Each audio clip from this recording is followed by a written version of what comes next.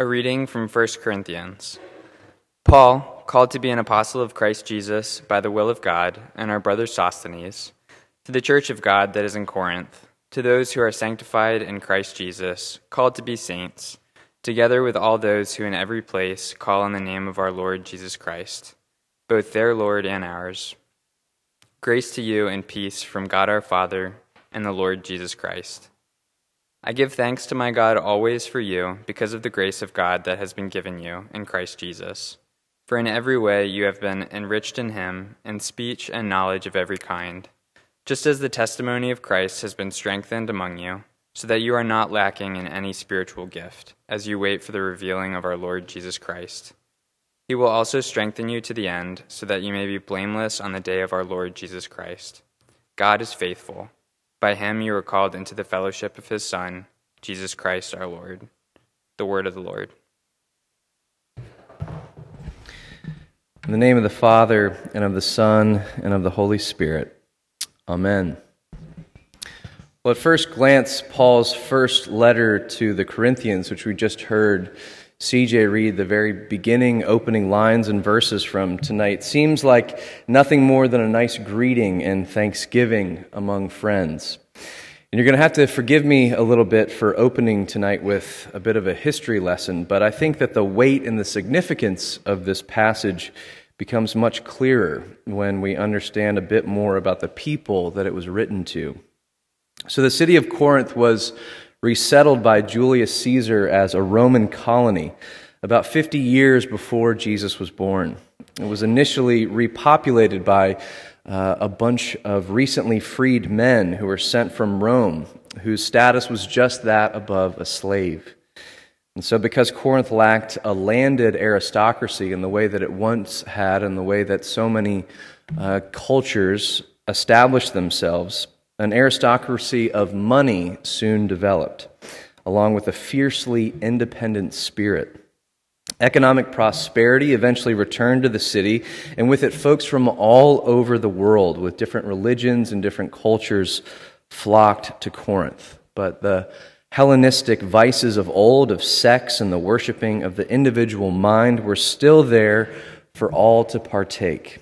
As one biblical commentator says, the addiction and devotion to money, sex, and personal autonomy present in Paul's Corinth made it the New York City, the Los Angeles and Las Vegas of the ancient world. But don't let that mislead you. I think that it'd be much more helpful and more accurate to say that Paul's Corinth and the people that he addressed in that letter were people just like you and me. They were people who lived in a place like Charlottesville. They were people who live just about anywhere these days in our modern world. People who were looking for freedom and who were looking for salvation in things like sex and money and food and politics and parenting and education. People who think that they're free, modern people who have cast aside the old way of thinking and now see themselves as empowered to do the right thing, but also to do the thing that they want whenever they want to. But of course, just like the Corinthians, we aren't as free as we think. Our vices end up becoming our shackles, and our failures become chains. And this is why Paul's words are so powerful to us. They're powerful to the Corinthians, people who are hungry for true freedom. To those people, Paul reminds them of the riches and the strength that they've received through the grace of God. In every way you've been enriched in him, in speech and knowledge of every kind. He will strengthen you to the end, Paul says. To the self-satisfied and creature-oriented Corinthians, boasting in their self-actualized freedom, Paul gives a word of thanksgiving that's glaringly God and Christ-centered. Everything comes from God and is given through Jesus Christ, including true freedom. At certain points in our lives, the myth of our personal freedom and autonomy wears off, and at times it wears off in really painful ways. Perhaps we look back at the different chapters of our lives and sometimes find it difficult to even recognize ourselves, always attempting to be the person we thought we were supposed to be at that time, always striving to please someone or some idea of the perfect, capable, and successful man or woman of the day. That was what we were supposed to look like. That was who we were supposed to be. When we look back and see that, we realize that we never were truly free. We were always trying to be someone else. Or perhaps even more painfully, you might look back at the different chapters of your life or just think about your present reality here tonight. And what you see is a person who has failed to live up to the expectations and the demands that you're swimming in. Maybe you look back and see a person who tried to be the good student, the good mother, the creative and savvy business person, the attentive spouse, all the while carving out time and space for your really interesting hobbies that you would use to impress others at the dinner party. You felt the need and you felt the law. You feel the need and you feel the law to be all of those things, but you failed in some way or another. You were or you are just you, attempting and failing to be someone else. In his beautiful and powerful new song, East October, which is a song that's on John Moreland's album that's coming out in February, he sings about someone realizing that they were always trying to be someone else, trying to project some better version of themselves out into the world, whatever image the world has told them is the right image for them to project. He sings, "Looking back, all my pictures look like send-ups of stolen scriptures. We were children dressed up like men, painting places that we'd never been." When we come face to face with the reality that we never were and never will be able to call ourselves truly free on account of anything that we've done, by cultivating the proper identity, by satisfying our desires, by finding the perfect partner who will provide all the support we need, by successfully living the good life we've chosen for ourselves, when we realize that our attempts to do these things are misguided or end up in failure, or that life was never even one that we chose for ourselves, we're left with a really empty and lonely feeling. How am I ever going to get by? How am I ever going to get by all by myself? John Moreland sings. Well, the good news for us and for the Corinthians and for all men and women and children in every time and in every place is that we're not all by ourselves. We may be painfully aware that we have guilt and regret and loneliness as our companions on this difficult journey, but the powerful presence and gift of God's grace has a hold of our lives as well. And in that grace, we find true freedom.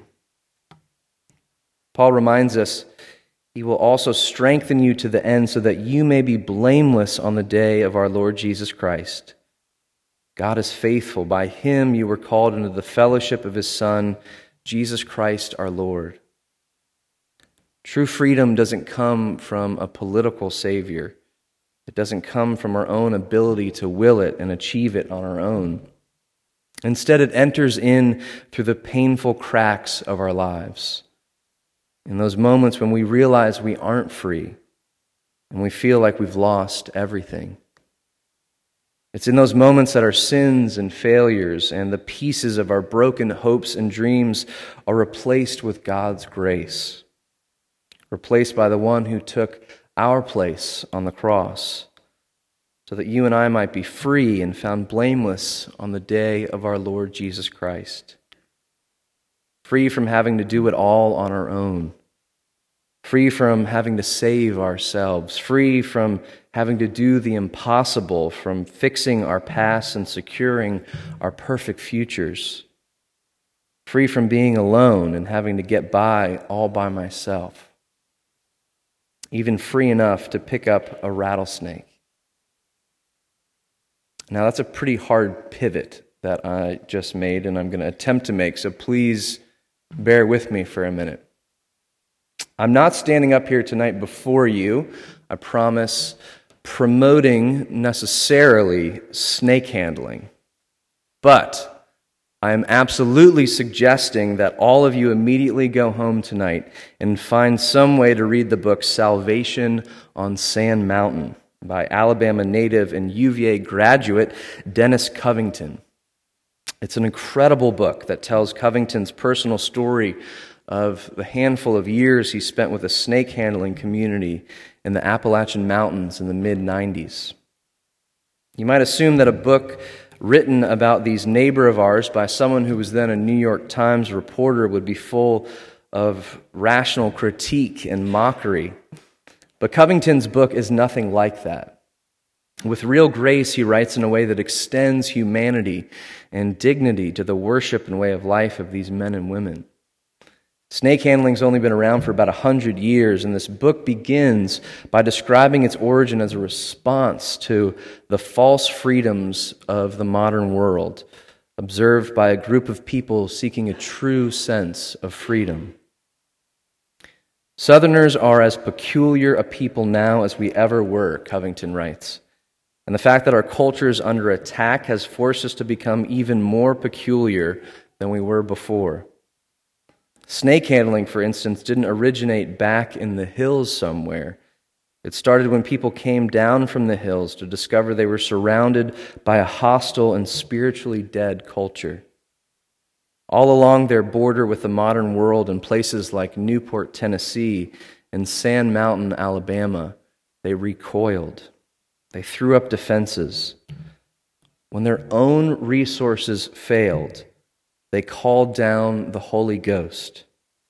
They put their hands through fire, they drank poison, and they took up serpents. When their own resources failed, when they realized that the world couldn't save them and that they couldn't save themselves, they called down the Holy Ghost. And relying and believing so strongly in the radical grace of God, they felt the freedom to do the unthinkable, to take up a copperhead in their right hand and a rattlesnake in their left. Covington writes that paradoxically, the freedom experienced by these snake handlers is entered into through surrender.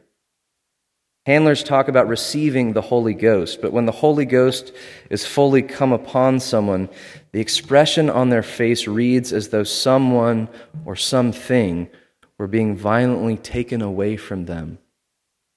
The paradox of Christianity, one of many of which Jesus speaks, is that only in losing ourselves do we find ourselves.